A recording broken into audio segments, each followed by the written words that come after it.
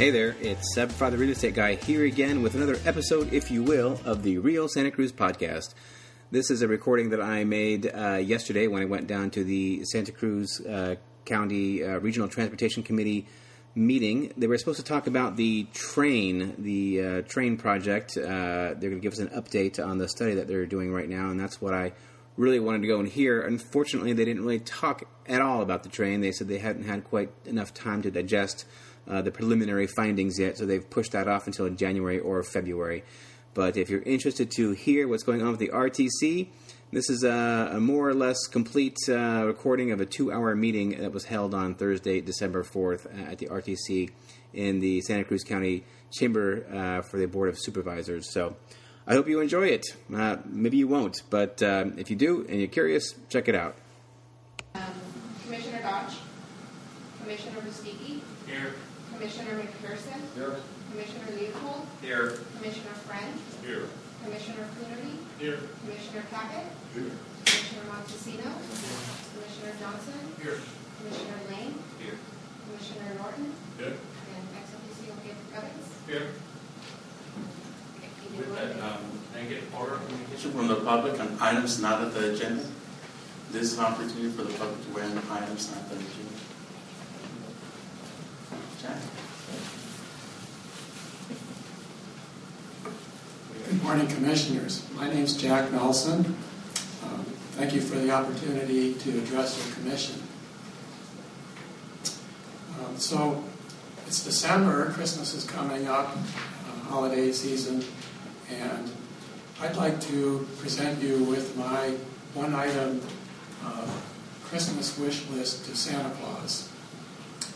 And your commission is involved, so I thought I'd let you know just in case Santa decides to grant my wish. So what I'm wishing for, backing up a step, you may know me as somebody who doesn't believe that the laws of physics may be suspended even for a single exemption for humanity's CO2 emissions in the atmosphere. But of course, believing in Santa Claus would require suspension of the laws of physics, and so I'm just going to go with that. Also, Santa Claus may be reorganizing his own priorities. I've just been reading in the current December issue of Scientific American about the polar jet stream, and what's happening is the Arctic is warming faster than the rest of the planet. That decrease in differential temperature between the Arctic and the rest of the planet is affecting the polar jet stream. As you know, last winter was amplified in its oscillations, resulting in a polar vortex. So my sister in the Midwest was dumped with snow while we were afflicted with historic drought. So this article is very interesting about whether or not we're going to see more of that. And there is a very good prospect that we could, either soon or at some point. So thinking about the North Pole, I'm wondering if Santa Claus might be one of the early climate refugees out of this situation. And so that would change his priorities also. But my wish, coming back to my wish, this is also, as a member of the Citizens Climate Lobby, and the 35 other members of the Santa Cruz chapter would also join in on this wish that your commission would endorse climate fee and dividend legislation proposed nationally by the Citizens Climate Lobby. And what this would do would initially make a modest increase in the cost of gasoline in Santa Cruz County and driving, but it wouldn't result in any new revenue for your commission because the fee would be dividended back to the American people. Now, I know your commission is very hungry for funds to get things done, maintenance, new projects, and so forth. So why would you endorse this? My first comment on that, and then I'll finish, is that if people pay more of the true cost of using fossil fuels to get around, they would quickly and creatively find more ways to do less of that and more of other ways of accomplishing their needs. And what that would do in turn would be reduce the demand for something like widening Highway 1. And that's where your maintenance funds are right now. They're hiding in plain sight. You're planning to use them to widen Highway 1, again, with more aux lanes. That's your maintenance money hiding in plain sight. If you didn't need that for more lanes, you'd have your maintenance money. So I'm going to hope that Santa Claus is listening and grants me my wish. Thank you. Thank you for that. Would anybody else from the public like to weigh in on the agenda? See none, I'll bring it back. Any staff, any additions or deletions? No, Mr. Chairman. There's one handout for a presentation from County Public Works in front of you, but no other add-on pages. Thank you for that. So now we're on to the consent agenda. Anybody from the public like to weigh in on the consent agenda? See none, I'll bring it back to the commission. Approval of the consent agenda. Second. So it's been moved in second. All those in favor say aye. Aye. Any noes? None. Motion passes. Now on to 14, Commissioners Report. Any commissioners have anything to report? Seeing none, we'll move on to the Director's Report. Yes, good morning, Commissioners. Just a couple of quick items. First, the passenger rail study, feasibility study, is ongoing. We had hoped to be able to bring you at least a cursory report this morning, but we are still digesting a lot of the materials that the consultant has been giving us, and we will be bringing back more to you either at our January or February meeting. So far, we've completed developing the goals, evaluation framework, and service scenarios, and compiled a lot of data. And right now, what they're working on is service and operating estimates, vehicle technology, station design, travel speeds, headways, storage, maintenance, so on. Operating and maintenance costs, capital costs, and financial analysis with recommended funding strategies. So this work is underway, and we hope to be bringing more detail to you back in the near future. And speaking of the near future, we will not be having a policy workshop meeting 2 weeks from today. So you can clear your calendar of that. And also, let everybody know that our office will be closed Christmas week between December 22nd and the 26th. So nobody will be there for that. And then also we are in the middle of a audit from Caltrans for our that determines the audit is just about determining our overhead rate that we are allowed to charge towards grants. And so far it's going well, and we'll expect to have the final report back from them late March to mid-April on that. And that concludes my report. I'd be glad to answer any questions. Would you want to show the short video? Pardon me? Oh.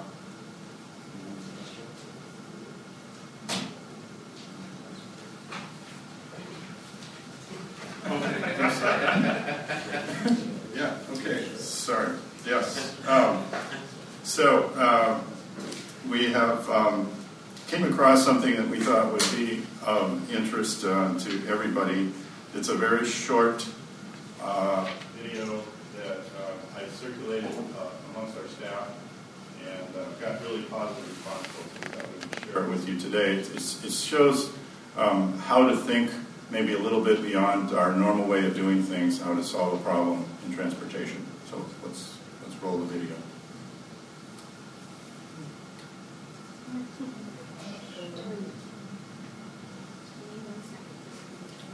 Okay. The county's very fancy system. Getting the technology to work here.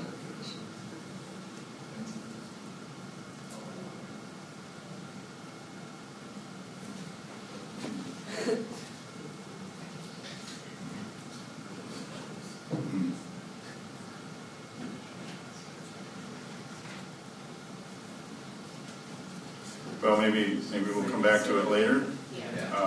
Send us the link. It's in the packet. Yeah. Yeah. Technical difficulties. But any commissioners who are here to have any questions for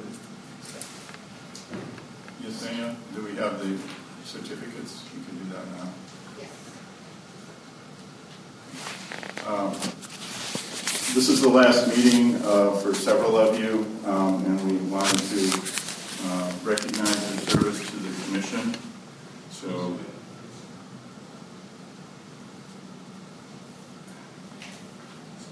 okay. oh, Mr. Chairman, would you like to do the honors?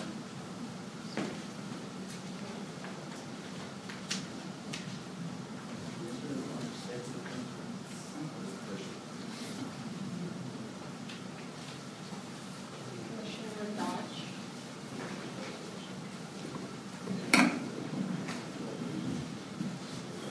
Commissioner Dodge, thank you for allowing us your presence today so we can honor you. I want to thank you on behalf of not only the commission but the county for representing the district that you represent, the community that you represent, and you've done very well. So thank you on behalf of all of us. Thank you. Thank you very much.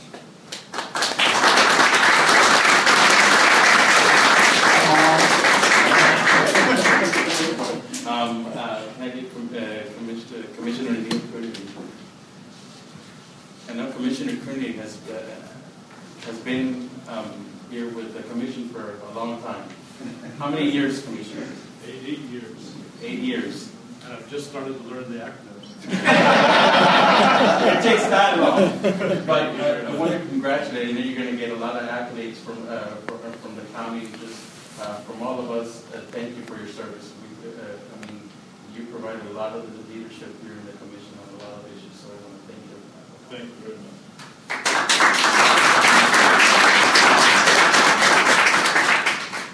Commissioner Lynn Robinson. Randy, you're going to try to give me one, too.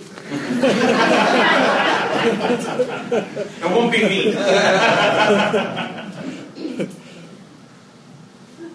Commissioner Lynn Robinson, thank you for your service. And you dedicated a lot to transportation. I don't know if you were invested in transportation, but you represented us in Metro, you represent us here at the commission, so I just want to thank you for all of your services.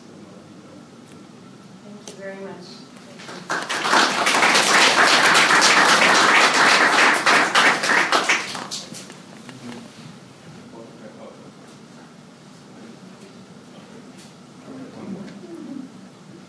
As Vice Chair, I have the pleasure of giving our Appreciation Award to our Chair, Eduardo Montesino, who has brought a unique perspective as someone who's out on the roads every day in his professional life as a bus driver and as an elected official in Watsonville, as a father of children. He brings a wide range of perspectives to the transportation discussions, and I really appreciate the service that you've given to the Regional Transportation Commission. Thank you.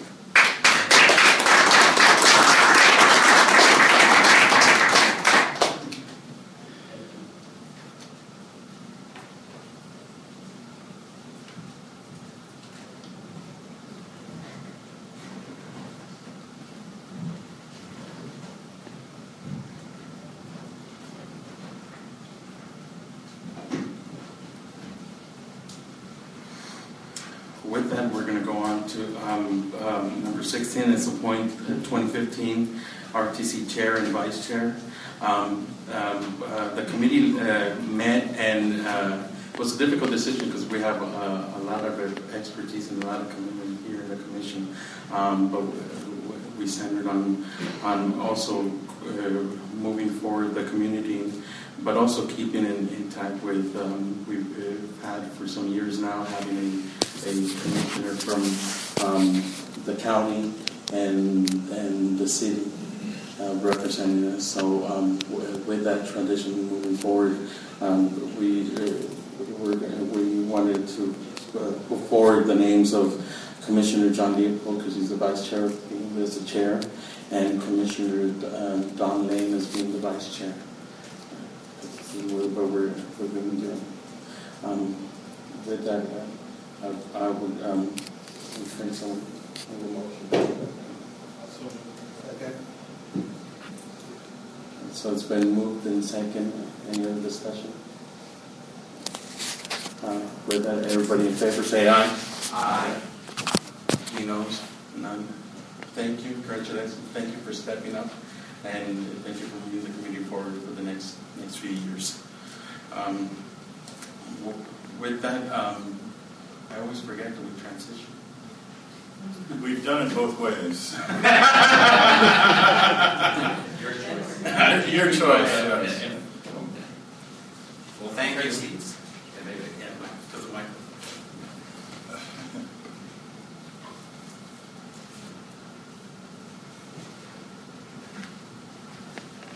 Thank you, Eduardo, for your service, and I look forward to representing the Commission well in the coming year.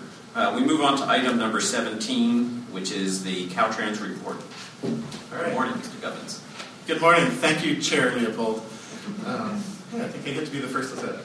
All right. Just a few items today. First one, as everyone can probably tell, we're getting into the winter weather. So just with the rainy weather, just want to encourage everyone to adopt your good rainy weather driving tips, giving yourself extra time when you need to, increasing your distance following, not just for stopping, but also for the sprays, especially if you're driving along with trucks or buses. Be aware of visibility concerns as you're near them. So I just wanted to take this opportunity to do that. Also, we've had just a couple incidents so far. It's been pretty good, but I'm sure we'll have some more, so please. We will have crews out there. Pay attention to them, if you would. We'll try and clear roads, reopen roads if they have to be closed as soon as we can, safely do so. We did have some pavement overlay planned on State Route 152 that got postponed due to weather, so that will be coming up. That will be rescheduled. And Highway 9 up in Boulder Creek, we've had some crews out there after working with Supervisor McPherson and the community up there and everything.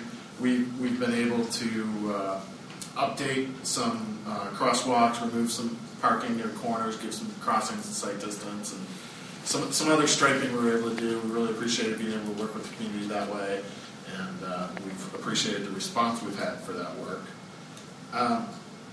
There's been some concerns on Highway 129 with the rail crossing. The pavement condition has kind of deteriorated along the railroad.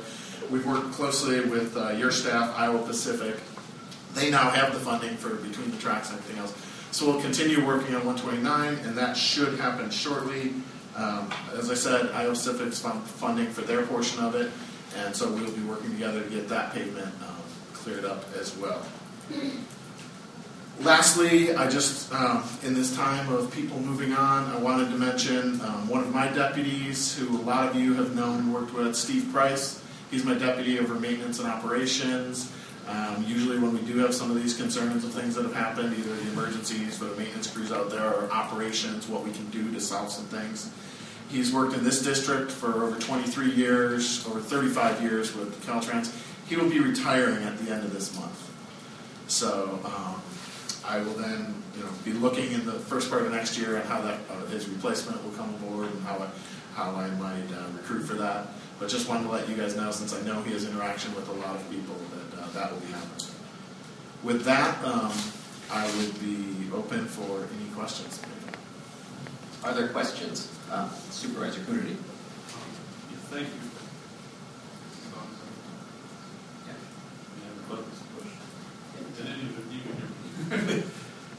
And I sent these questions to you earlier. A number of residents in Davenport have complained about excessive speeds along Highway 1 right going through Davenport. And of course, a couple of years ago, there was a tragedy with a young child that was killed trying to cross that. And we noticed that there was some grading of a third parking lot on the ocean side of the highway. And people cross over the highway to get to the roadhouse without sleeping. And there's some concern. I appreciate the fact that you have speed feedback signs on the highway, but I'm wondering, is there anything else that Caltrans can do to try to help that situation? It seems like it's very dangerous, and we're trying to figure out how to stop any sort of additional problems there. I did have some staff look at it and actually drove through Davenport yesterday myself just to see the conditions. As you know, the speed limit has been reduced through the area to 45 instead of the 55 on either side of it. And to make people aware of that, the speed feedback signs, which are effective in a lot of places to let people know what their speed actually is entering. We put that up, this speed feedback, as well as the flashing overhead beacon that's over to warn of the potential pedestrian overcrossing. What the grading you refer to, we had some equipment out there. The drop off at the edge of the road, there was some cars that did park there. We were concerned about the potholes that perhaps catching on there. We had someone there kind of just filling in the holes, grading it. He was unaware at the time because he saw some other areas. He graded a little bit further than just the road drop off in the shoulder. It was not an intentional encouraging people to park there. It was just knowing that people did in his proactive nature. He wanted to address that. We had a call from a citizen during that operation, and so we immediately stopped and moved back onto the roadway after we were notified and found out. So again, as far as future, again, speed limits are hard to adjust much further down because of the rules that we have constraining them to the 85th percentile, things like that. There could be perhaps enforced enhancement. We can talk to the CHP about that. Is there a way that they can do anything to get people to obey? At times, when we talk to them, it's, you guys care about all your roadways. Sometimes coming from the county board or a board like this, they know that it's more of the community desire and that it's a hotspot with the community. I might encourage this board or the board of supervisors to take that up. But other than that, if we artificially lower the speed limit too far, that can actually have drawbacks.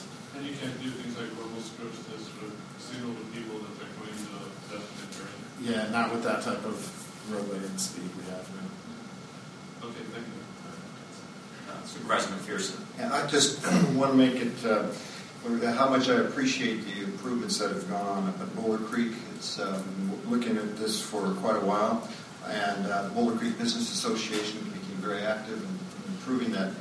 There's a lot to do in the Highway 9 corridor. It's an interesting situation when your main street is a state highway through your main communities up in the San Lorenzo Valley.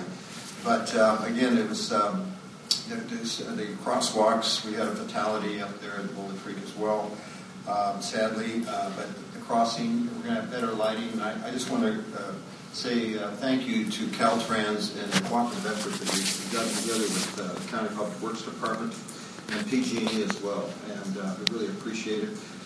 There's more to do, I know, but the people up there really appreciate what you've done, and thank you for your efforts. Other questions? Supervisor Cat. Sure. More a statement of appreciation for your cooperation on a lot of projects, especially with South County. And with the Riverside Drive, that's what locals call it, Riverside Drive at Walker Street. It looks like everything's going ahead with coordination with Iowa Pacific, the RTC, City of Watsonville, and Caltrans. That's an awful lot for just a little, probably 20 foot of rail, right? But anyway, appreciate all of you that have done work on that. And it is a problem to people when they do drive through there. The other is a thank you, and then there's also a request with the waiver of fees for the Veterans Parade. And I'm thanking you on that. And then in a couple months, I'll be talking to you about the Portuguese community wanting to do their annual parade again also. And again, I would recommend the same avenue, because the cities are exempt from that. Come through the city or county to us is always an easier approach. You bet. So thank you. Any others? Well, on this holiday of Thanksgiving, Mr. Governors, I will tell you that your staff sends out regular notices about road work in the region. And yesterday or the day before, they sent out something about tips for driving in rainy weather. And as the father of a 16-year-old driver, it was very helpful. So I appreciate it. Thank you. Now we'll move on to item 18, which is project updates from County of Santa Cruz Public Works. It's an oral presentation. Good morning, Mr. Wiesner. Commissioners, while Steve is getting set up, I just would like, I guess while he's finding a chair. It's a tough crowd. We just wanted to let you know that Steve was recently selected by his peers as the chair of our interagency technical advisory committee. The lights on, that's all I know. What that deal is. Yeah. So.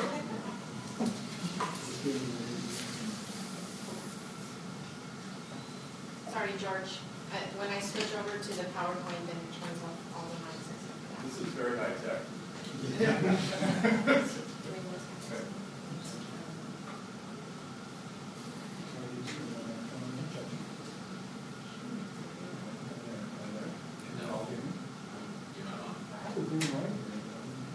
Speak a little louder.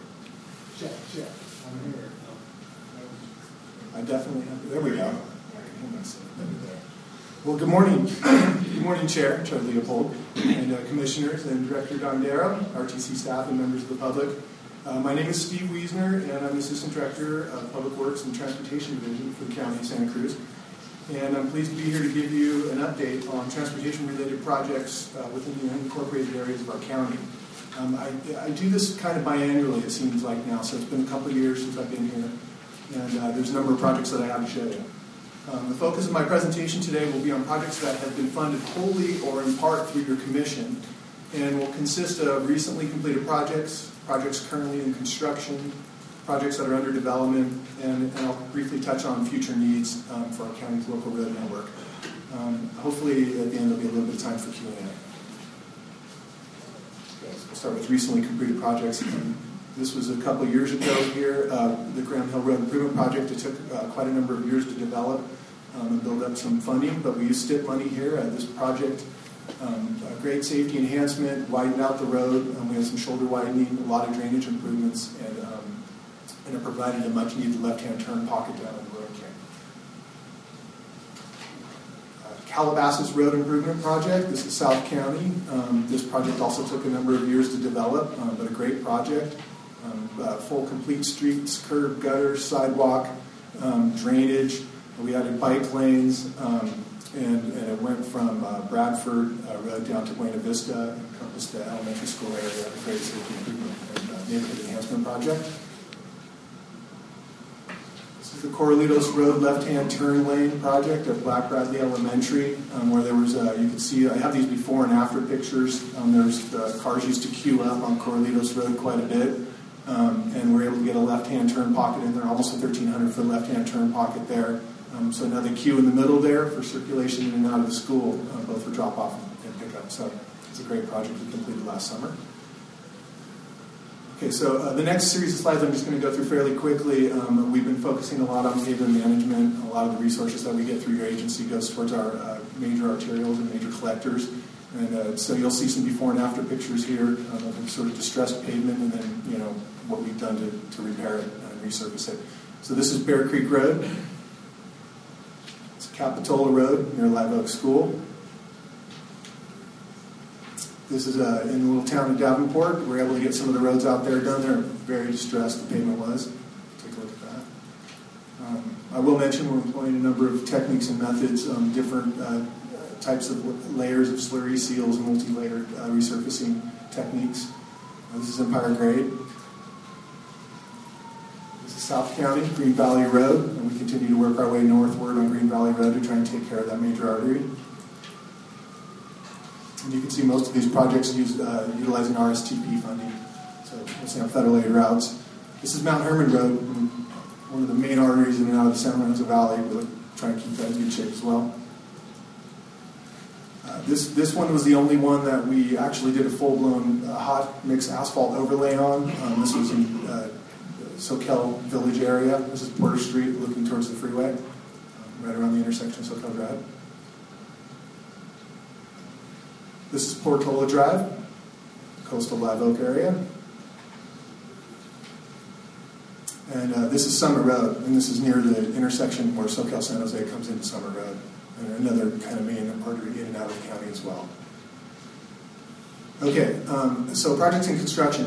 Most of the stuff wrapped up right now before the rains, but we do have one project that's still in construction that's under your purview. This is Nelson Road, and this is a unique storm damage repair project. You may recall a few years ago, March 2011, we had a huge event come through, caused some massive slides all over the county. This one in particular completely blocked Nelson Road. And so we were actually able to secure some STIP funding through your commission. We greatly appreciate that. We're out there building it. We're about 50% of the way done with that project. We expect it to be totally complete by next summer. So you can see the before and after picture of where we're at during construction. All right, now some of the projects that we have under development.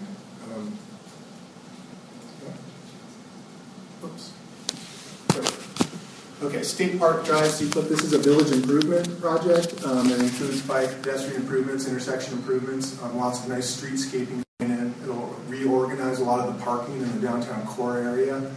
We're pretty well done with our design work and so forth, and we're waiting for the utility companies to come in and do all their undergrounding work, which it's also an undergrounding utility district as well. Had to build quite a bank of funds to try and get this project complete, but we anticipate if the undergrounding happens next summer that we'd be in construction for our project in fall 2015. This is the Aptos Village Improvement Plan, which received funds through your commission recently to do a portion of that project. We're rolling this project out in 2 phases. The first phase is going to be the Tropical Ultra Road signal at Soquel Drive, which you see here. And some of the improvements along Soquel Drive also with that, and then the next year we plan to come back and then complete all the improvements along Soquel Drive. Twin Lakes Beachfront improvement project. So this project also recently received funds through your commission. This project is going to be a fantastic enhancement to this coastal area right here between 5th and 7th along East Cliff Drive.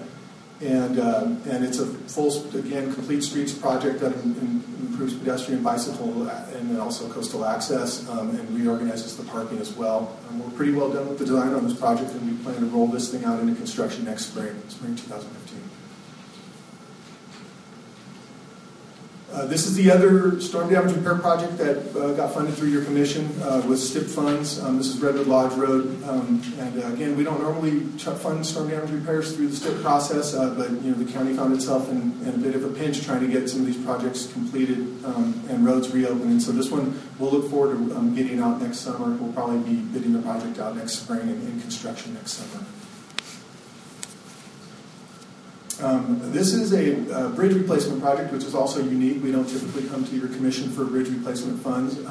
However, this one doesn't qualify for the federal bridge replacement program, and so it's a critical bridge out on Casserly Road, near Smith Road, South County as well. We're starting to build a bank on that one, and we're in the design process, and we expect to be hopefully in construction by summer 2016. Okay, so the next series of slides is going to be just a few of the pavement overlay and seal coat projects that we still have on the books. We're waiting for other types of infrastructure improvements to be done before we roll these out, such as some sanitation projects and so forth. So this one's on 17th Avenue, Bromer to East Cliff. This one's on East Cliff Drive, right in the same area, between 12th and 17th. And this is Freedom Boulevard, which has STIP funding on it, and the STIP cycle doesn't come up for another year. So we'll be happy to roll that one out because Freedom Boulevard's in great need of help right now. Okay, so just going to briefly touch on what our future needs are. Pavement management continues to be a fairly large challenge for our department. We all know the gas tax is not keeping up with inflation. It hasn't been raised since 1993. I don't know if you all saw the 60 Minutes piece that Scott Pelley did a couple weeks ago, but it's quite telling. If you haven't seen it, get on the internet and find it. It's a really good piece. It's only 15 minutes and kind of lays out the story that we've been all talking about for the past many years. So we need to try to improve our highways out there and our roadways, and pavement management's sort of key. But we'll continue to focus in on our safety improvement projects. Storm damage repair is always in the works for us. Our public works department up in the hills, and bike and pedestrian projects will also be upcoming focus for us, along with the bridge and culvert work that we do, and continually working on our signal operation improvements throughout the county as well. Right now, the funding sources are not keeping up with the needs that we have in our department, but we continue to work with your commission, with our local board of supervisors and state legislators and so forth, and through SEAC and some of the other policy support that we have to try and find more funding sources. And some of the stuff that we see that would be very, very helpful would be, and we've talked about this here at the commission here, it would be a local vehicle registration fee that would help the county out quite a bit. And a local sales tax measure so we can become a self-help county and we can take care of our roads on ourselves without having to rely wholly on state and federal dollars.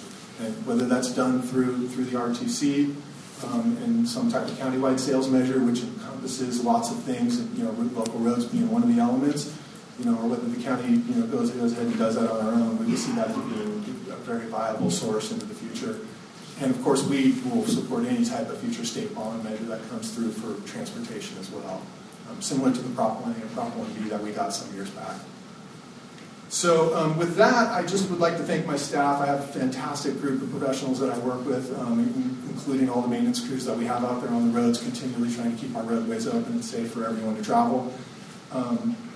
And John Presley, I think, is still here, our Director of Public Works, who provides critical experience and guidance on all of our projects. He's very involved in everything that we do. And I'd like to thank Director Gondero and his staff, great professionals, and specifically appreciation towards Rachel Morricone, who provides us with a tremendous amount of guidance and expertise and keeps her thumb on the pulse of what's happening in both the state and federal level consistently. Through the ITAC, the Technical Advisory Committee that I sit on, and we're gratefully appreciative of all of the information and work that you guys do and your commission as well. And last but not least, your commission, and continually supporting the work that we do. It's really critical for us all to work together to try to provide a safe, efficient transportation system for our folks. So, thank you very much. And with that, I'm happy to take any questions that you may have. All right, well, thank you, Mr. Wiesner. Congratulations on your election as chair of the ITAC committee, and also to Mr. Presley for his election as chair of SEAC. What was that? I'm secretary. Secretary. You're going to work your way up to chair. Yeah. So he's secretary. Other questions for Mr. Wiesner about the county report? Supervisor Capp. Hey, thanks for all you do. Your office has always been very accessible. You answer a lot of questions, and you actually interact with the people that live in all parts of the county. That means a lot to someone that when they do complain or they get a group together, that actually somebody goes and talks to them and tries to explain. You do a lot with the money, that the small amount of money that you do have. You do make it go a long ways. I realize that. And people can see that all parts of the county have major issues, and everybody's trying to get a piece of that pie. So it's pretty tough to please everybody, but you're doing a good job. Real quick, I guess just, I know with Smith Road at Casterly near the Spring Hills Golf Course, so the plans are actually being pushed forward. Actual work, though, would beginning parts of the work would actually start when, not the completion date. So actual construction, we are in the design phase of that. You're talking about the bridge replacement? Yeah. Yeah, we're in the design phase. Actual construction, we're hoping for 2016, but we are still building a bank for that project, and so it will be dependent upon some future funding. Okay. And then the other would be, I guess, Highway 152, also known as East Lake Avenue at Houlihan and College. Restructuring of the turn lanes, and I know that not too much can be done with the bridge, but how's that going? I understand there is some funding being accumulated in the future. That's going well, actually. We're moving forward with that project in conjunction, with Caltrans. It's kind of a cooperative work project that we have, and we have actually made some strides in moving forward with that as well. Yeah, and do you have, I'm just curious, there's private property issues there too with moving of poles and going actually on part of a parking lot there? Yeah, there'll be some modest right-of-way takes for that project to occur. 10 feet, 12 feet or something like that. Sure. Okay, thank you. Supervisor Coonerty. Thank you. I wanted to appreciate the highlighting of the Twin Lakes project. That had gotten stalled about a decade ago, and when I first came to office 8 years ago, one of the first things I did was walk the Twin Lakes neighborhood to engage the residents there. And the fact that 8 years later we're about to put a bid is very gratifying, and it's going to be a great improvement for that area, and I appreciate the board's efforts on that. Thank you. Thank you. I couldn't agree more.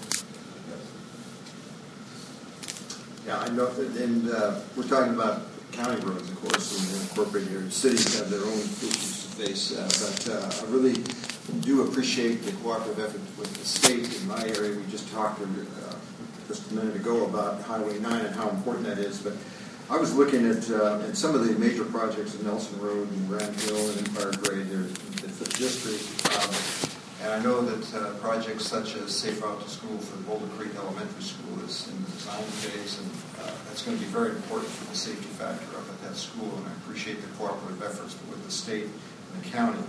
When I was looking at some of these projects that were recently completed, I jotted down, it was probably about 15 miles worth of roadway. We have 600 miles, I think, our network, our transportation network. And we have about, our road fee is, what, $56.40, raises about $3 million.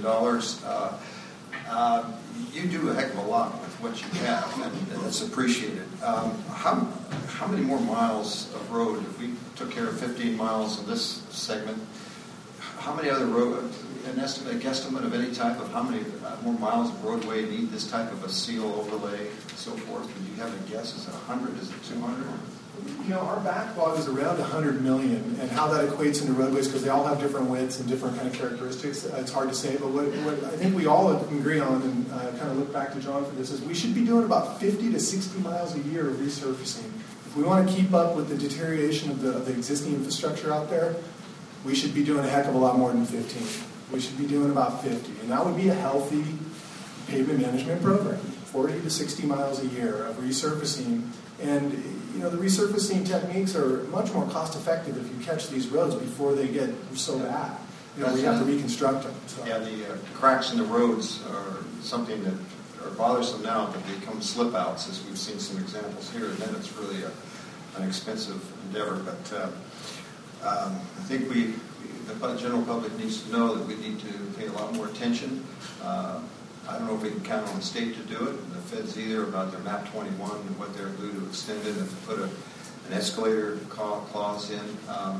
These are all going to be important issues, and I think that we as a commission, as a county, should try to organize our efforts as best we can with state and federal officials to see how we can pressure them to commit more financial resources to the transportation network and roads.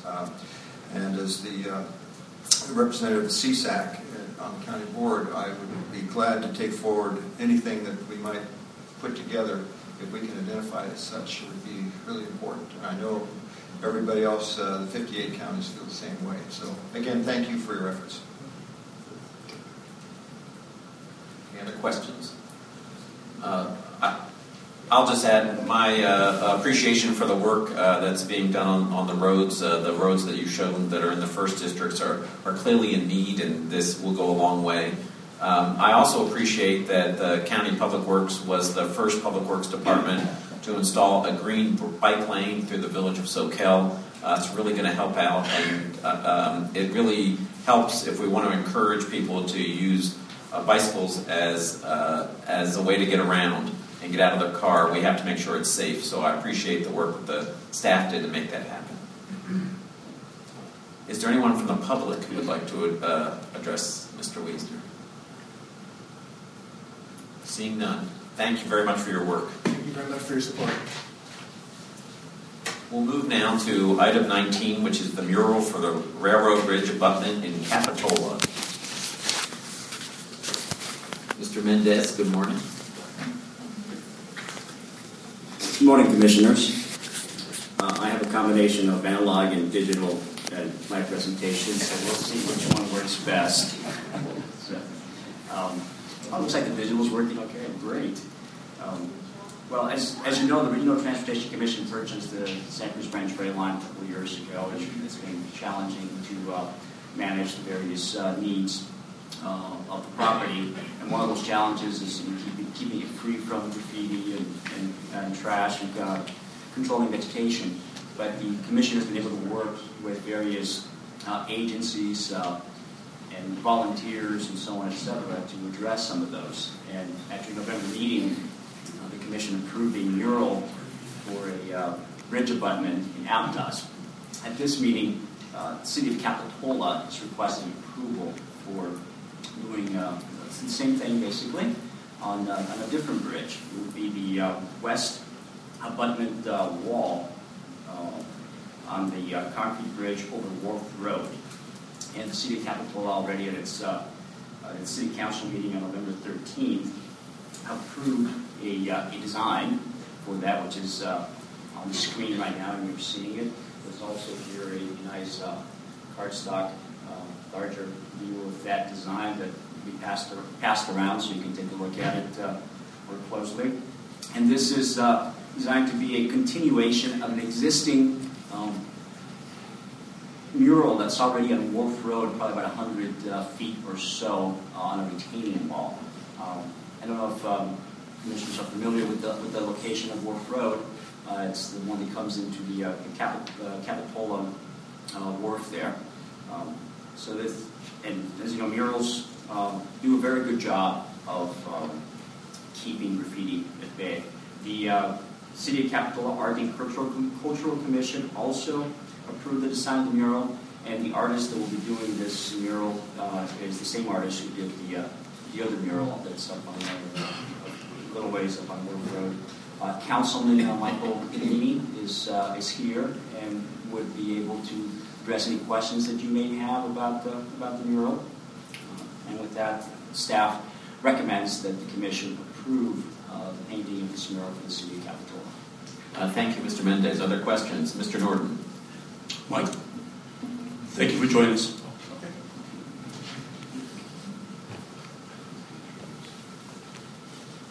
Mark Termini, City Councilman Capitola, thank you for joining us. Chair of the Art and Cultural Commission. That's my role. Yes, I had you wearing. Music Master of Capitola. Yes.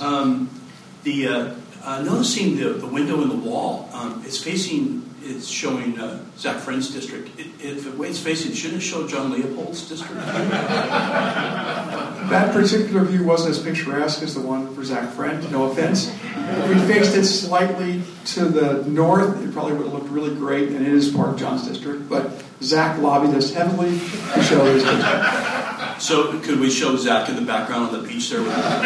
This is just a representation. Zach might make it into this mural. Thank you.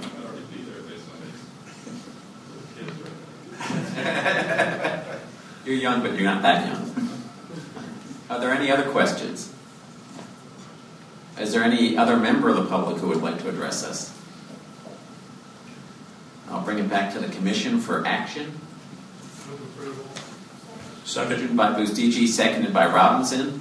All in favor signify by saying aye. Aye. Any opposed? Motion carries unanimously. Thank you for the work. It's going to be beautiful, whichever district you're in. Next, we'll move on to item 20, which is our Unified Corridors Plan. Good morning, Ms. Blakesley. Good morning, Commissioners. Grace Blakesley of your staff. This morning I'm here today to provide information to you about the Unified Corridors planning effort. The purpose of the Unified Corridors Plan, including both Phase 1 and Phase 2, is to identify transportation improvements that optimize usage of the three parallel primary north-south transportation corridors in Santa Cruz County. Of course, this is Highway 1, Soquel Drive Avenue, and the newly acquired Santa Cruz Branch Rail Line. The Unified Corridors Plan involves analyzing the impacts of multimodal transportation projects on these corridors and some of the primary local connections between them. So when I'm talking about optimizing usage, I'm really referring to the number of individuals traveling through these corridors during any particular time, using all modes, vehicles, transit, bicycle, walking. It may be helpful to think about the three corridors working together as one and the distribution of individuals along any one of these corridors traveling north and south. So we want to be able to answer the question, what operational and management strategies and new investments can be effective in servicing more people who are not serviced by the corridor because of congestion, lack of facilities, or operational needs. A key outcome of this planning effort is to provide the public and decision makers with information about how the large and the small transportation investments that come to this commission can optimize that usage. While studies by corridor have been completed, this is the first time a study will focus on the interaction between future investments on these corridors.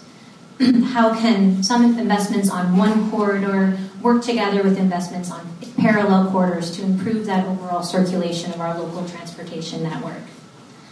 The 2014 Regional Transportation Plan is expected to provide the starting point for the Unified Corridors Plan. There's two key reasons for this. The 24 Regional Transportation Plan, which this commission approved in June of last year, was extensively vetted by the public. The project list is also financially constrained, and there was a lot of dialogue around the approval of the project list. We think that makes it a really good starting point. Different from the 2014 Regional Transportation Plan, the Unified Corridors Plan is analyzing the three routes that I've defined. It's intended to cover a shorter time period, and it's expected to look at some of the smaller projects that are also included in the Regional Transportation Plan in greater detail. Phase 1 of the Unified Corridors Plan includes development of a multimodal countywide transportation modeling tools. The countywide modeling tools will allow for some of that detailed analysis of project impacts on local roadways, as well as allow RTC to test some of the sustainable policies that were adopted in the Regional Transportation Plan and how they make progress within these corridors towards some of those targets that the community endorsed. The RTC, of course, is responsible for distributing funding to both large and smaller projects. So we know that not just individually, but collectively, these projects have an impact on local circulation and sustainable transportation goals. So the modeling tools and the scale of those modeling tools is really important for providing information into this decision-making process. The transportation modeling tools that would be developed as part of Phase 1 will cover the entire county. They're not limited just to the Unified Corridors Plan area, which is mostly the urban area of the county. And the modeling tools will also integrate with neighboring county models as well as with the AMBEG Regional 3-county transportation modeling tool. The useful functions of these modeling tools developed under this project go beyond the Unified Corridors Plan itself. The County of Santa Cruz planning staff as well as Caltrans will participate as partner agencies given its application to their future and existing planning efforts under their jurisdiction. Other local jurisdictions have also provided input into how the modeling tools may be useful for both analysis of future transportation and land use project impacts on the local roadways in their area. In speaking with the local jurisdictions, we've also found that the modeling tools will serve the RTC and local jurisdictions in preparing competitive grants. What we're seeing right now is grant opportunities, including the STIP funding, are relying more and more on performance measurement. Another recent example is the Active Transportation Program and the competitive cycle that was just completed and the next cycle that's coming up, which is highly focused on data and information. In addition, new requirements that are being addressed through the implementation of SB 743, which require new data for local jurisdictions. And some of that information could be provided through these modeling tools. AMBEG is a very important partner in the development of these modeling tools. AMBEG staff has provided input on the scope of services and has been supportive of our efforts so far. In addition to development of the modeling tools, which is the primary part of Phase 1, but in addition to that, there is an public engagement process to help us better understand the public's perception and the use of these corridors and what improvements the public like to see prioritized in the shorter term. So development of the tools itself in terms of thinking of next steps will be a coordinated effort between the County of Santa Cruz, between Caltrans, and RTC staff and a contracted consultant. Like I mentioned, other jurisdictions have also provided input either through individual meetings with them or as part of our project team, and we're expected to provide information at key junctures. The total project cost for phase 1 of this effort is $350,000. The grant award from Caltrans is $211,000. The County of Santa Cruz Planning Department has indicated its intent to contribute $100,000 towards the consultant expenses for development of the countywide transportation model. And RTC staff will provide the remaining match of $39,000 as was approved in the original grant proposal. RTC staff expects to seek additional funding for Phase 2 of this project. Phase 2 will utilize the tools developed in Phase 1 to analyze the priority investments. Phase 1 of the project is expected to be completed in September of this year, 2015, and a more detailed schedule providing some of the key milestones is on page 3 of your staff report. On November 24th, staff released a request for proposals for consultant services, and proposals are due on January 8th. And the scope of services is specifically for development of the modeling tools.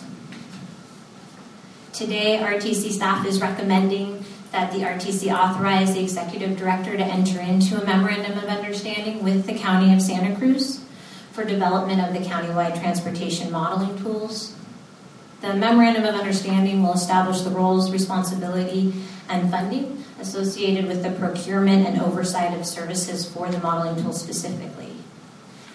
The County Board of Supervisors are scheduled to consider entering into the same memorandum with the RTC at their December 9th meeting next Tuesday. That concludes my staff report. Thank you. Are there questions? Mr. Johnson. Thank you, Chair. When you talk about a consultant, help me understand the responsibilities that such a consultant would have, what the cost or approximate cost would be. Okay, the consultant services that I've described are specifically for developing the modeling tools for the technical assistance that would be required. What's been budgeted as part of the grant for those services is $250,000. We'll review the cost of those services not to exceed $250,000 when the proposals are received and evaluated. So you were saying that a consultant to kind of frame this report is going to charge $250,000? It's actually for the technical services. So for framing the report, I would think of what the report's going to look like, and what we're looking for from a consultant is to deliver specific outcomes. So actually develop the specific technical tools for modeling some of these types of projects. This might be one large model, or it might be a suite of tools. We've really seen different examples that are out there. It's expected that they would use some type of software that's been already developed, but we're also seeing that those things are changing very rapidly right now, given the high emphasis on performance measurements. Okay. In the background section on page 20.1, it reads, the Unified Corridor Plan will build on Caltrans Corridor System Management Plan, the RTC Highway 1 Corridor Investment Program, Environmental Analysis, the 2014 Regional Transportation Plan, RTP, the Sustainable Santa Cruz County Plan, the Rail Passenger Study, and the Caltrans Smart Mobility Framework.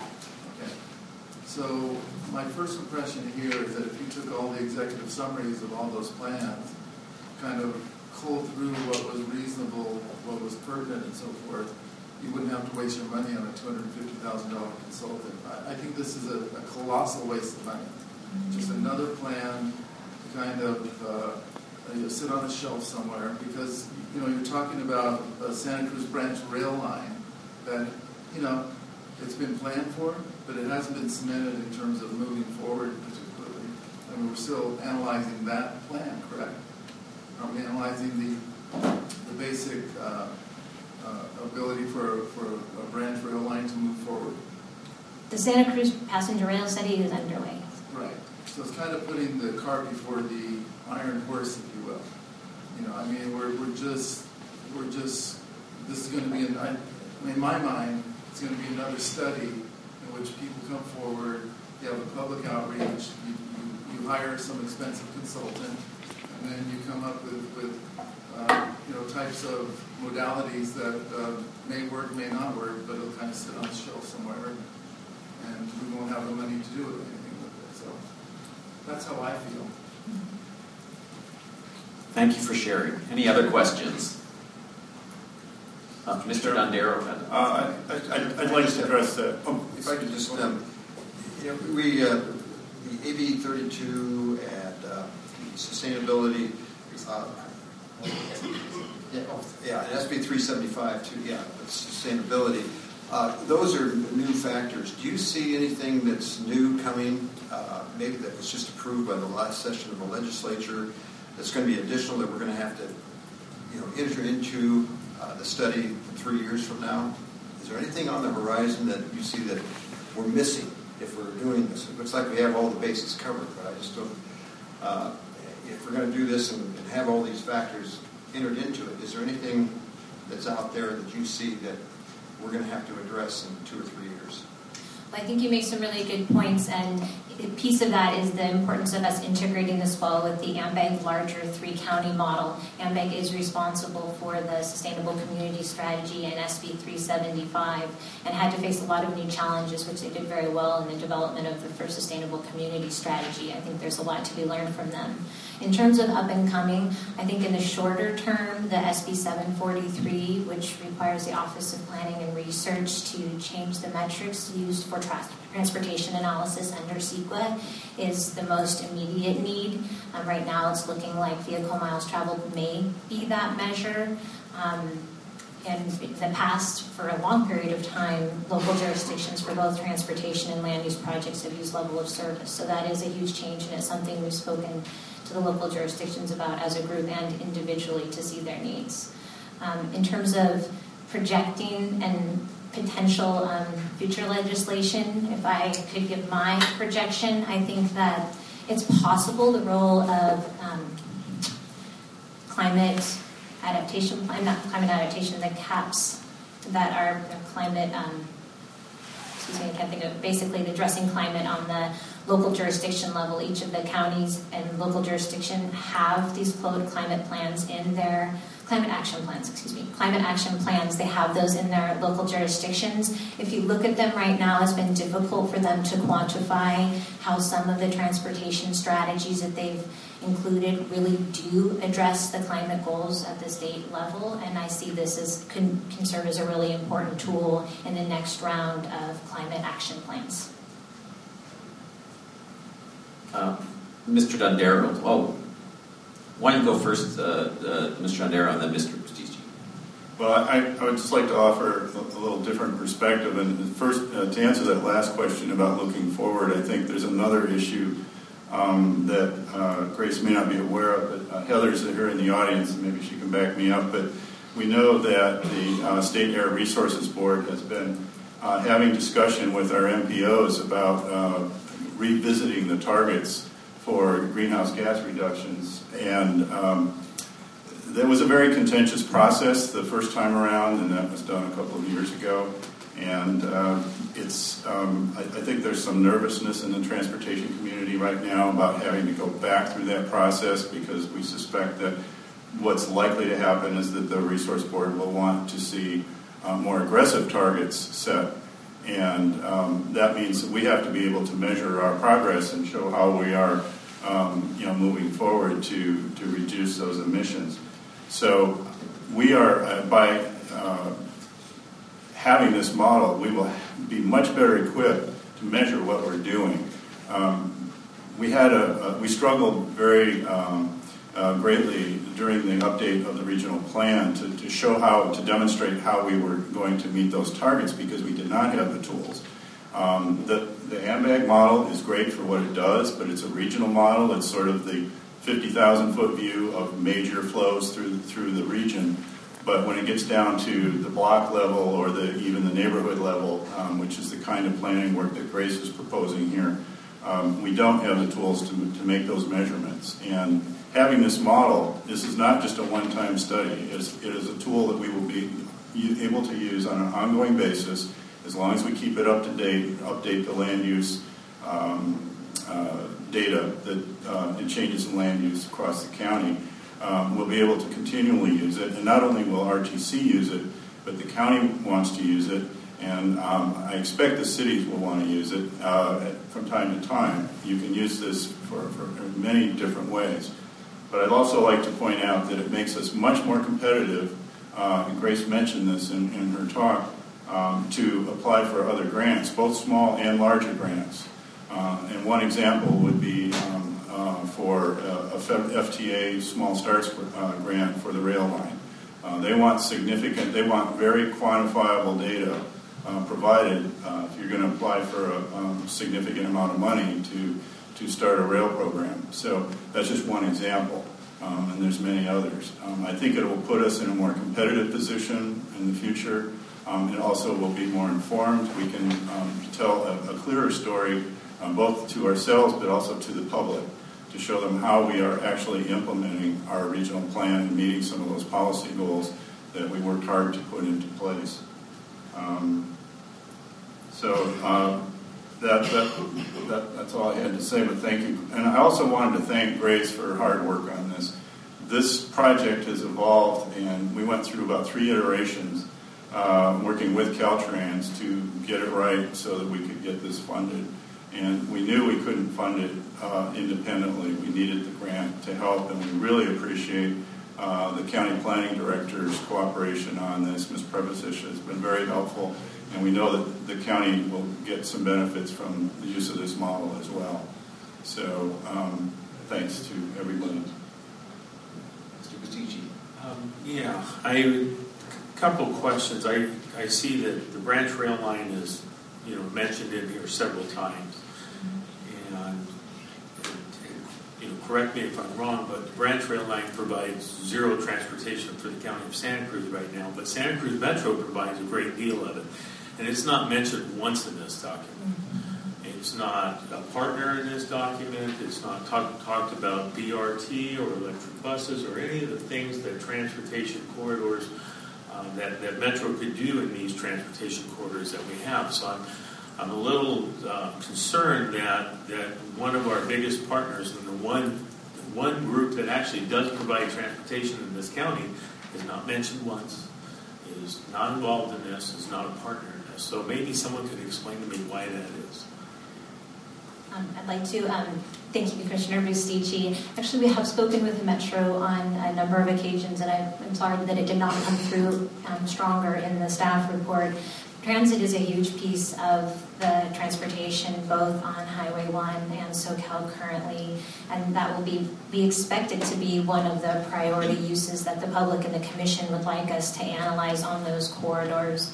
In terms of the Santa Cruz branch rail line, the actual analysis of the transportation investments or the bundles of transportation investments will happen in phase 2 of the project, which will start once the passenger rail study is completed. So we will have some more information about the Commission's direction and what's appropriate for transportation transit uses on the Santa Cruz branch rail line.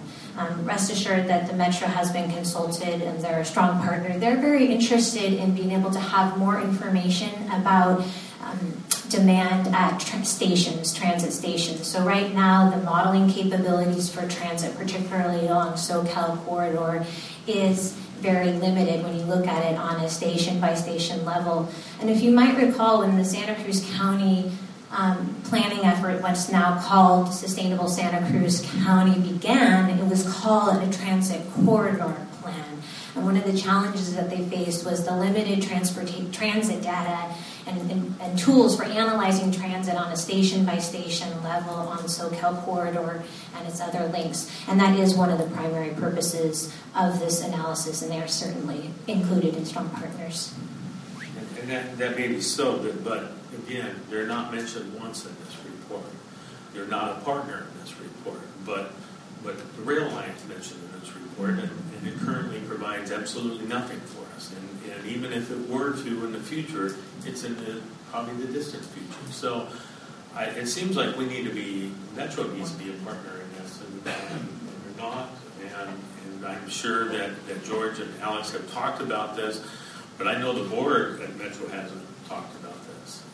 So I've got concerns that this is, more a document to try to find ways to show that the rail line makes sense while not looking at the other things that I think makes more sense, or at least makes some sense in this corridor, whether that's BRT, electric buses, and other forms of transportation that Santa Cruz Metro could provide very quickly at a probably at a reduced cost. So I can't support it in its current form because, in my view, Santa Cruz Metro should be incorporated. I think maybe one solution to that, which would be very helpful, is to we have met with the staff, but there hasn't been a presentation to your board. As we move along, one of the key questions will be what types of transit investments should we be looking at? There's about 500 projects, many of them transit in the regional transportation plan. So we did meet with transit Metro staff and said, what are some of the priority investments are most feasible in your mind that you'd like us to prioritize? And maybe that's when at the right time should be taken to the board to really ask for the Metro board's input. So that might be one way to address some of those concerns. Well, and that may address others that doesn't address my Ms. Robinson. Yeah, I do. I wondered about that myself because honestly, the one thing in reading through this, I still had it was still a little vague for me exactly what we were talking about. We're like, where's the beginning and where's the end? Is this county-wide in terms of this whole corridor concept? So you could share a little bit like that. But do you feel like, I'm a representative of Metro as well, and through that, in the back of my mind, more of that, not as much in the forefront as Commissioner Busticki, but it is a fair criticism to have in terms of what's before us now. Do you see a remedy now for this? I mean, it sounds as though there's conversations that have had, but it didn't make it in the staff report. I don't know that, because I want to see us going forward that is really much more robust. I can support this if I know that that's a fact, but it's also because really, when you look at it right now, you're in this so-called Admiral corridor. I would say this project, the transit is a critical partner, and what we're talking about right now is specifically, just maybe this will help understand on the staff report level, is we're talking about phase 1, which is development of the modeling tools. And one specific component of those modeling tools is the transit analysis. We have asked for Metro's input on what are some of their primary data needs. So that's really the specific phase of the project that we're in. Phase 2 of the project will be another step in engaging the public and engaging the project team. Metro is a part of the project team, and they did attend our project team meeting on November 4th. So it might be helpful to understand it in the phased approach in terms of what tools can serve Metro to better analyze their ridership and address the goals in their short-range transit plan and future goals, and then what are some of the priority projects that they'd like to see analyzed would be in the next step. So I feel like those are both opportunities that we have, and that we are really taking advantage of our strong partnership with Metro staff at this time. So I think what needs to be a turnaround is that then this is something that's addressed at the Metro board as well. It does say in our staff report that the first project team meeting happened on November 4th, that Metro was part of that. Yeah. They did discuss it, and we're not asking any money from Metro. Is that correct? Correct. No, I'm very aware of that. And when we look at this, the program for this corridor itself. I'm sorry to answer that question. Attachment 2, it does have a map of the plan area. It's the area where the 3 corridors are parallel, and that's the area we expect to specifically analyze in this study. We have had some comments from Caltrans that we may wish to extend the corridor more to the Freedom Boulevard area. That was something that we would definitely consider, and Metro has taken a look at the project area as well. And then when would that if there was to be something that got altered that way, at what stage does that happen? Right now, and on the staff level, we are expecting to pursue funding for phase 2 beginning in the next round of Caltrans planning grant cycle. That would just be to apply for the phase 2 funding, which if it's the same schedule as last year, would be the fall of this year, assuming that we still have support from Caltrans or encouragement from Caltrans to apply next fall. Mr. Johnson. Thank you, Chair. The executive director alluded to the fact of your hard work. I appreciate that. I think the RTC has one of the most talented staffs anywhere. And when you examine the years of experience that you have and all the types of projects that you have encountered, doesn't that obviate the need for having a consultant that's going to cost $250,000? What do they bring that you all don't have? That's really a good point. I see this as one of the most important projects that the RTC has an opportunity to take a leadership on. And the reason being is it's not one specific plan or project. The tools that are developed in this project benefit not only the RTC, but every one of the local jurisdictions and the county. And it's been exemplified in our partnership that we've developed with the county over the year. So this is really a resource that is greatly needed. We've seen the need for this resource come up in various planning efforts over the year, that it can strengthen the information that we provide to you as staff and strengthen the information that we provide to the public. So I on a staff level, I feel like this is a really important measure based on my experience and other projects I've worked on here. Grace, could I take a crack at that?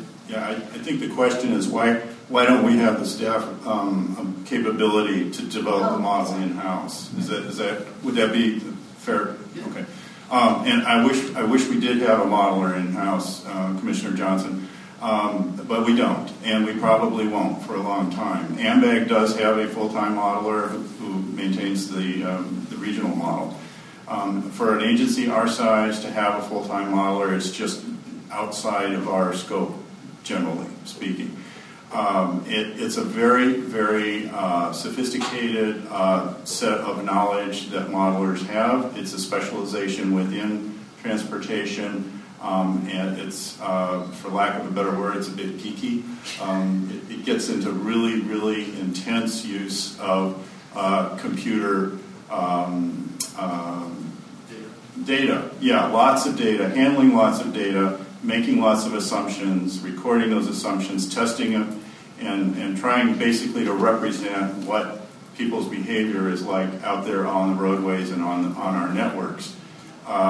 It's something that typically is farmed out to a consultant to do that work. And I wish we didn't have to spend the money this way, but the fact that we were able to get a grant to do it, actually 2 grants, one from the county and then one from Caltrans, it really is, having good modeling tools is really the foundation of good transportation planning, and it's kind of invisible to most of us because we don't really see it, but it's what drives everything else that comes through our regional plan and helps us make decisions about the future. And because it's so specialized, you have to go to the qualified people to do it. But that kind of begs the question in terms of, okay, you want to have an effective modeler, right, somebody who can take data, but it seems to me that, particularly with the branch rail line and some of these other things, the data that is input is to be so speculative that at the end of the day you're left with different parameters that may be meaningful and may not be meaningful. And that kind of goes to the heart of what my objections are, is that again, you're going to be left with a document that the data that has been inputted is going to be kind of mushy, and we're talking about $350,000. So that's just my opinion on it. Mr. Norton. I'm going to come to the staff's defense a little bit here, Grace. Thank you. First of all, Metro is mentioned in this report, and it was involved in the first meeting that happened here. The second thing is that we're talking about the 3 east-west or north-south, whatever you want to call them, corridors, and 2 of those 3 benefit everyone, including Metro. And so the discussion is, and if you look at what our discussion is as this commission, 80% of our discussion is about these 3 corridors. To have some kind of tie between the 3, and to have a cohesive long-term plan for the 3 corridors is important to us. And there is no other 4th corridor. The only other 4th corridor is driving through neighborhoods, and that's exactly what we're trying to keep people from doing. So yes, the rail corridor is not important at this time, but it is an east-west corridor. It's the only 3rd one we have, and so it needs to be part of this process. And so I support this report, and I'll make a motion to approve it. Why don't we go out to the public first before we do a motion, if that's okay? Are there other questions? Are there members of the public who would like to address us? Come forward. Good morning, Mr. Nelson. Thank you. I'm Jack Nelson. This is fascinating to me, and I'm thinking about the saying, to get a better answer, ask a better question. And I see this Unified Corridors plan with the proposal for modeling as an effort to ask a better question. The old question might have been, how can we move more cars? And when I look at this map of this plan area, I see three corridors that interact with each other. I have to disagree with Commissioner Norton that there are more corridors than this. For instance, I believe it's in January, February, the Broadway-Romer bike pedestrian connection will exist in Arana Gulch. I know from my bike riding that along with the bike lane on Broadway, the bike lane on Romer, I'll have a pretty happy corridor ride out to my shopping on 41st Avenue when I want to go there. So there are some other kinds of smaller filtering effects in here. But yes, these are the three big hitters. I see one of these on which I can presently walk or ride a bike. And I see another one with a lot of potential for that.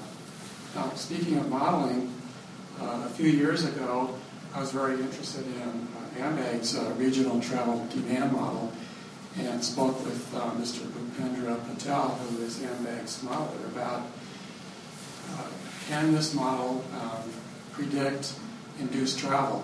When you build more vehicle capacity, what happens with the induced travel or the generated traffic that results from that?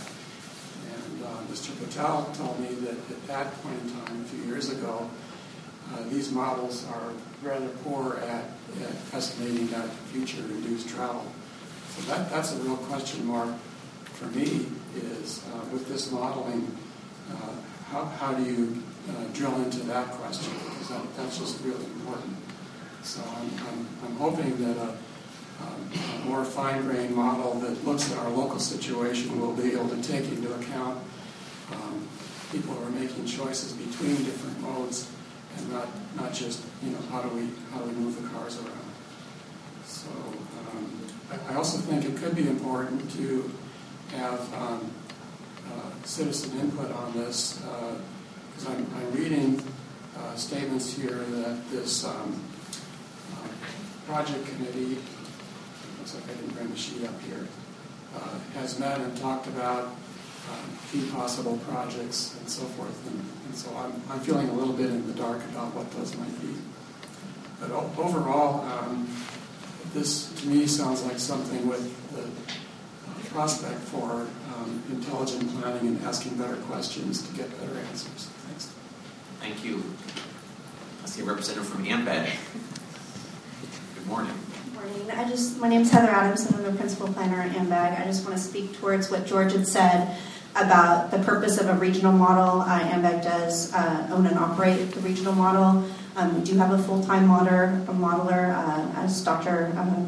Bhupendra Patel, who does do that ongoing each year as we go through the updates. However, we do hire a consultant to help us refine, make updates, build new components for the model as we move forward. This is a very common practice throughout the state and the country. Many even of the larger MPOs who have multiple, previous agency I came from in San Diego, we had like 6 modelers, but we still hired a consultant to help us build the model tool itself, whether it's a TransCAD, TransPlan, whatever the tool is. There is a very specialized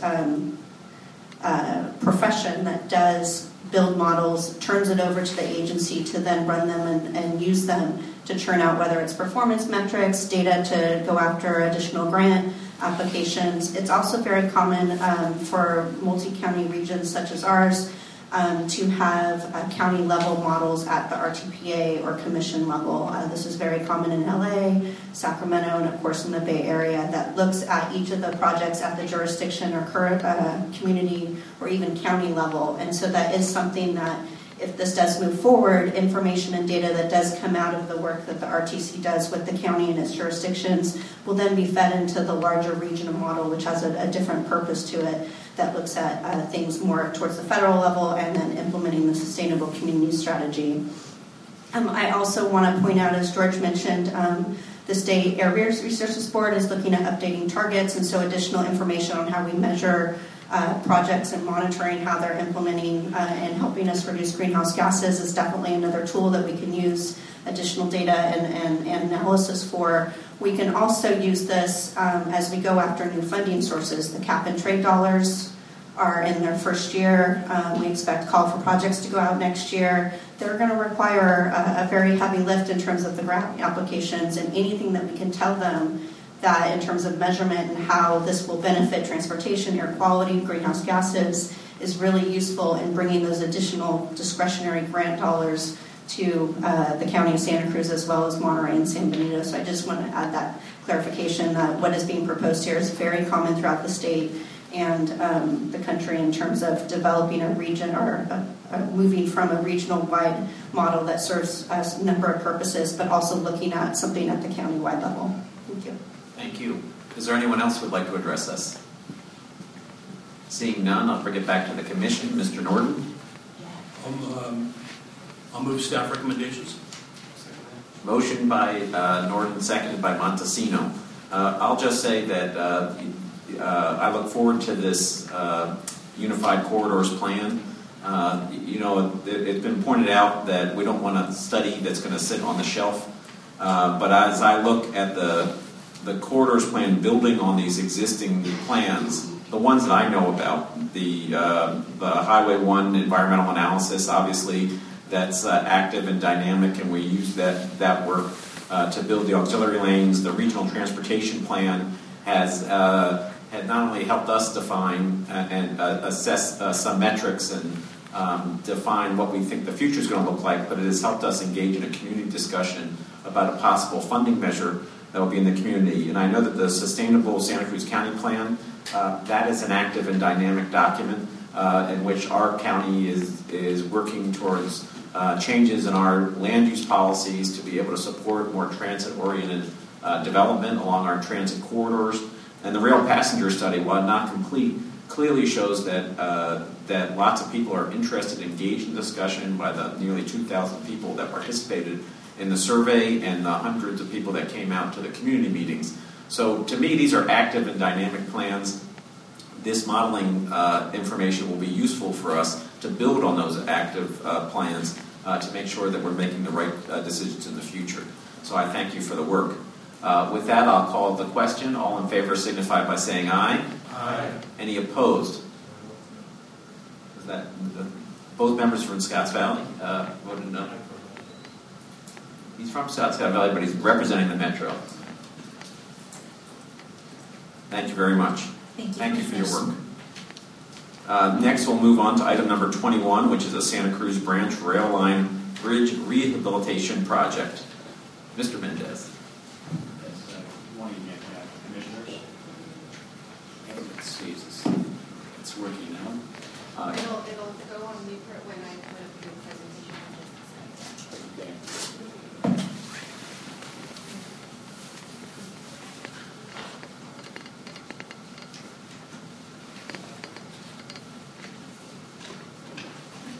Morning again, commissioners. With the purchase of the Santa Cruz Branch rail line in 2012, okay, that's back. With the purchase of the Santa Cruz Branch rail line in 2012, the commission committed to spending at least $5 million to rehabilitate components of the property to focus on the structures. And as a result, the Transportation Commission did award a contract to Stacy and Whitbeck in August of 2013 for $4.2 million to do that work. And the vast majority of that contract is for the Lacella Bridge, which is almost a complete reconstruction of that bridge. In 2012, the RTC did approve a contract change order procedure for construction projects, and that procedure includes the appointment of an ad hoc committee for certain change orders. There hasn't been one appointed for the rail line bridge rehabilitation project because there has not been a need up to this point. But now the construction managers and staff are looking at potential contract change orders, and there may be a need to have an ad hoc committee. The contract change order procedure of the RTC states that any contract change orders that have a value of up to $50,000. The executive director can approve those. Those that are between $50,000 and $100,000, the executive director can approve them with consultation with the chair. For any that are greater, they would have to be consulted with the contract change order ad hoc committee, and that ad hoc committee can either make a determination or forward it to the commission for a decision. Up to now, there's only one contract change order that the construction manager and RTC staff have agreed to with the contractor. It's a no-cost change order for an extension that was agreed to. So at this point, because of potential additional change orders, staff does recommend that commissioners do communicate to the RTC chair their interest in serving on such an ad hoc committee. I think the procedure does state that the ad hoc committee would be composed of the RTC chair and 4 members appointed by the chair. So please communicate your desires or interests to be part of that ad hoc committee so it can be appointed. Also, in the past, the commission has approved temporary borrowing for cash management purposes for payment of large invoices from the original Surface Transportation Program exchange funds. This was done for the Highway 1 auxiliary lanes construction project.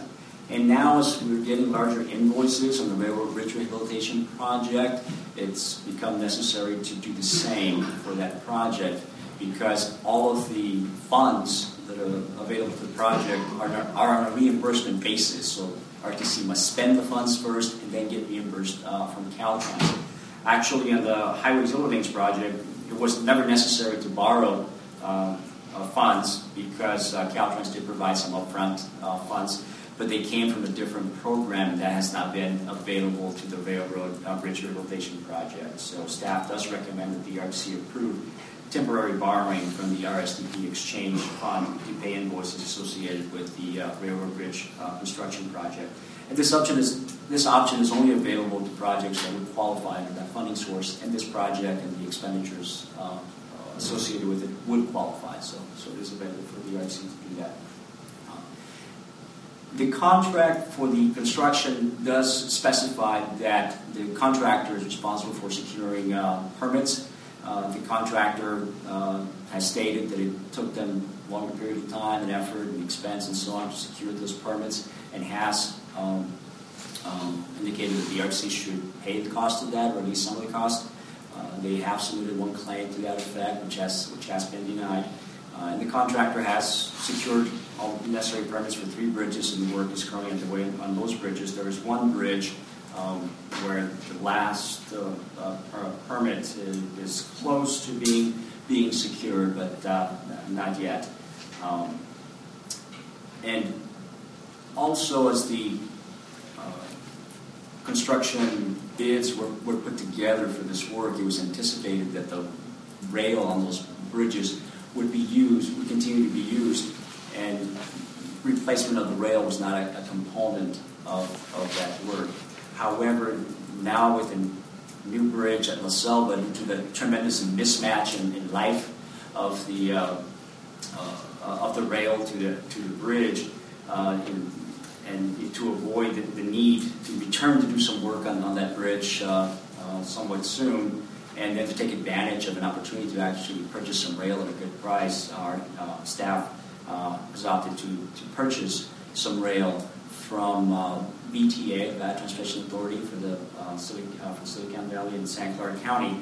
They have some used rail that they don't need, and have agreed to sell up to close to 1,000 feet, 950 feet, to the RTC.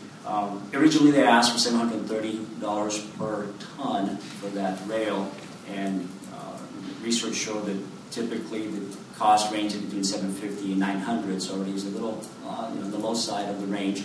But our RTC staff was able to convince them to sell it to the RTC at $600 per ton. So the total cost for that would be about $11,000. So it's I think RTC is getting a decent rail for a good price, and that. And of course, RTC staff is not an expert on the condition of rail, so we did use resources from Iowa Pacific to go and inspect the rail, make sure that there was adequate and usable rail for the use here on the rail line. So that rail will be used on the LaSalle Bridge and also on the bridge replacement at Wilder Creek because that was burned and it damaged the rail when the bridge was burned. So now I just want to show you a few slides of some of the work that's been going on here. In the first slide, you see LaSalle Bridge being constructed. I think a significant portion of that already done in this photograph with a very large crane. That crane is currently gone because this work has been completed. Here is one of the girder assemblies that came in by truck. This girder assembly is 60 feet long. That's why you see it overhangs from the truck. And it was picked up by the crane and placed up on the bridge. And so now you see that basically the southern portion of the bridge fully completed, and that's what that large crane was hired to do. And since that's done, that crane is now moved out, and there's a smaller crane now in the northern portion that's finishing up the construction of that bridge. The next slide here is for the timber bridge at near Hidden Beach. It's along Sumner Avenue, next to Sumner Avenue. And this bridge will have replacement of some piles and also replacement of a lot of bracing. And so this is the beginning stages of the work on that bridge.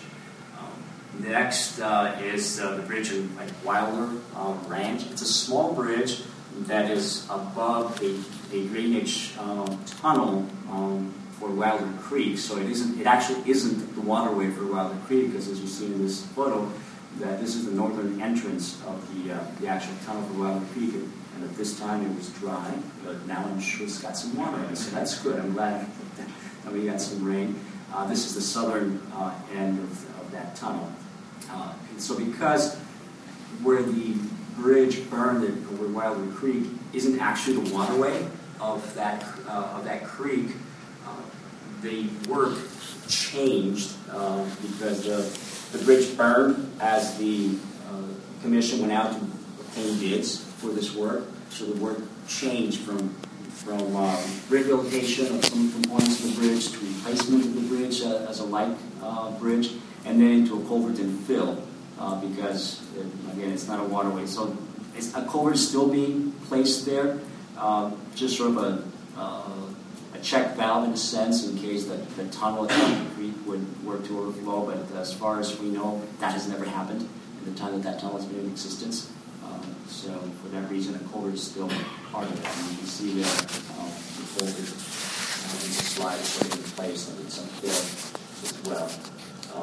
And that concludes the slides that I have, so you can see. The last bridge in the contract is the one near Harkin Slough. This is a short bridge, height-wise, at a location where runoff from the farms above would erode the roadbed for the rail line. And the bridge requires replacement of piles as well as spacing. But because the bridge is near a slough and also near some potential archaeological assets, the Army Corps of Engineers determined that consultation with the United States Department of Fish and Wildlife and State Historic Preservation Office was necessary. U.S. Fish and Wildlife has already determined that there's no permit needed from them, and the contractors already worked out a plan with the State Historic Preservation Office to address any archaeological assets that may be found and so on. So it is anticipated that permit will be issued very soon. Now that the rains have begun, however, the Regional Water Quality Control Board had issued a permit to do that work, and they said, well, once you get the rest of the permits, let us know, and if we have a break in the weather, and since you don't need a whole lot of time to work out in the waterway area, I think only 3 days are needed to do that work, then they can issue permit just for that short period of time in between a break in the rain. But at this point, we're not certain, so it might not be until the spring that work gets done. So with that, that concludes my staff report. Again, staff does recommend that members expressed their interest in participating in the ad hoc committee and approved borrowing from the RTC exchange fund with any businesses. Okay, thank you. Questions, Mr. Norton? Lisa, I'm sure the processing has been difficult, if not time-consuming for the agencies that are having to do this, being you have to deal with probably with Fish and Game and Coastal Commission, but Coastal Commission on every single bridge we do. What has been the Coastal Commission staff response to this? This is coastal access that we're creating here.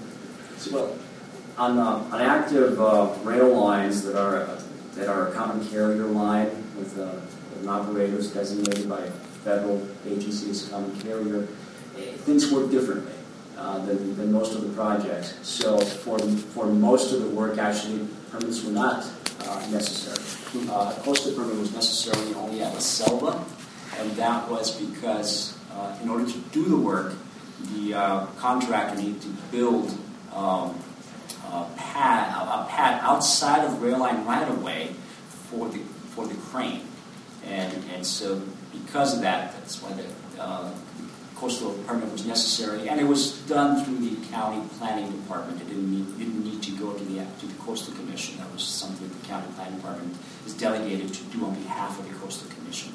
And the county planning department was very helpful and worked very well with RTC staff and the contractor to get that processed.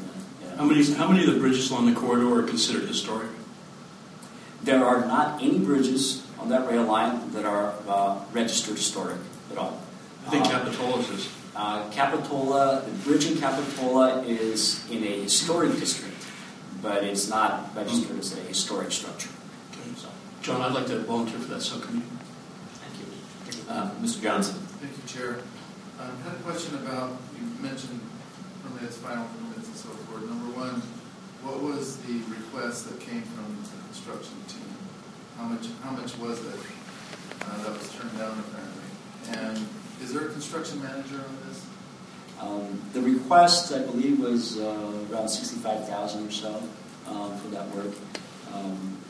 And the construction manager that the RTC hired for this is Hatchmont McDonald, which is an engineering firm that has experience in construction projects all over. Okay. So that kind of leads me to my next question. One of the reasons why there are ad hoc committees and so forth is that it gives greater oversight. I kind of have a problem with if you look on page 21.2, you have a proposal for A, B, and C in terms of CCOs, I should say, the value going up to $50,000.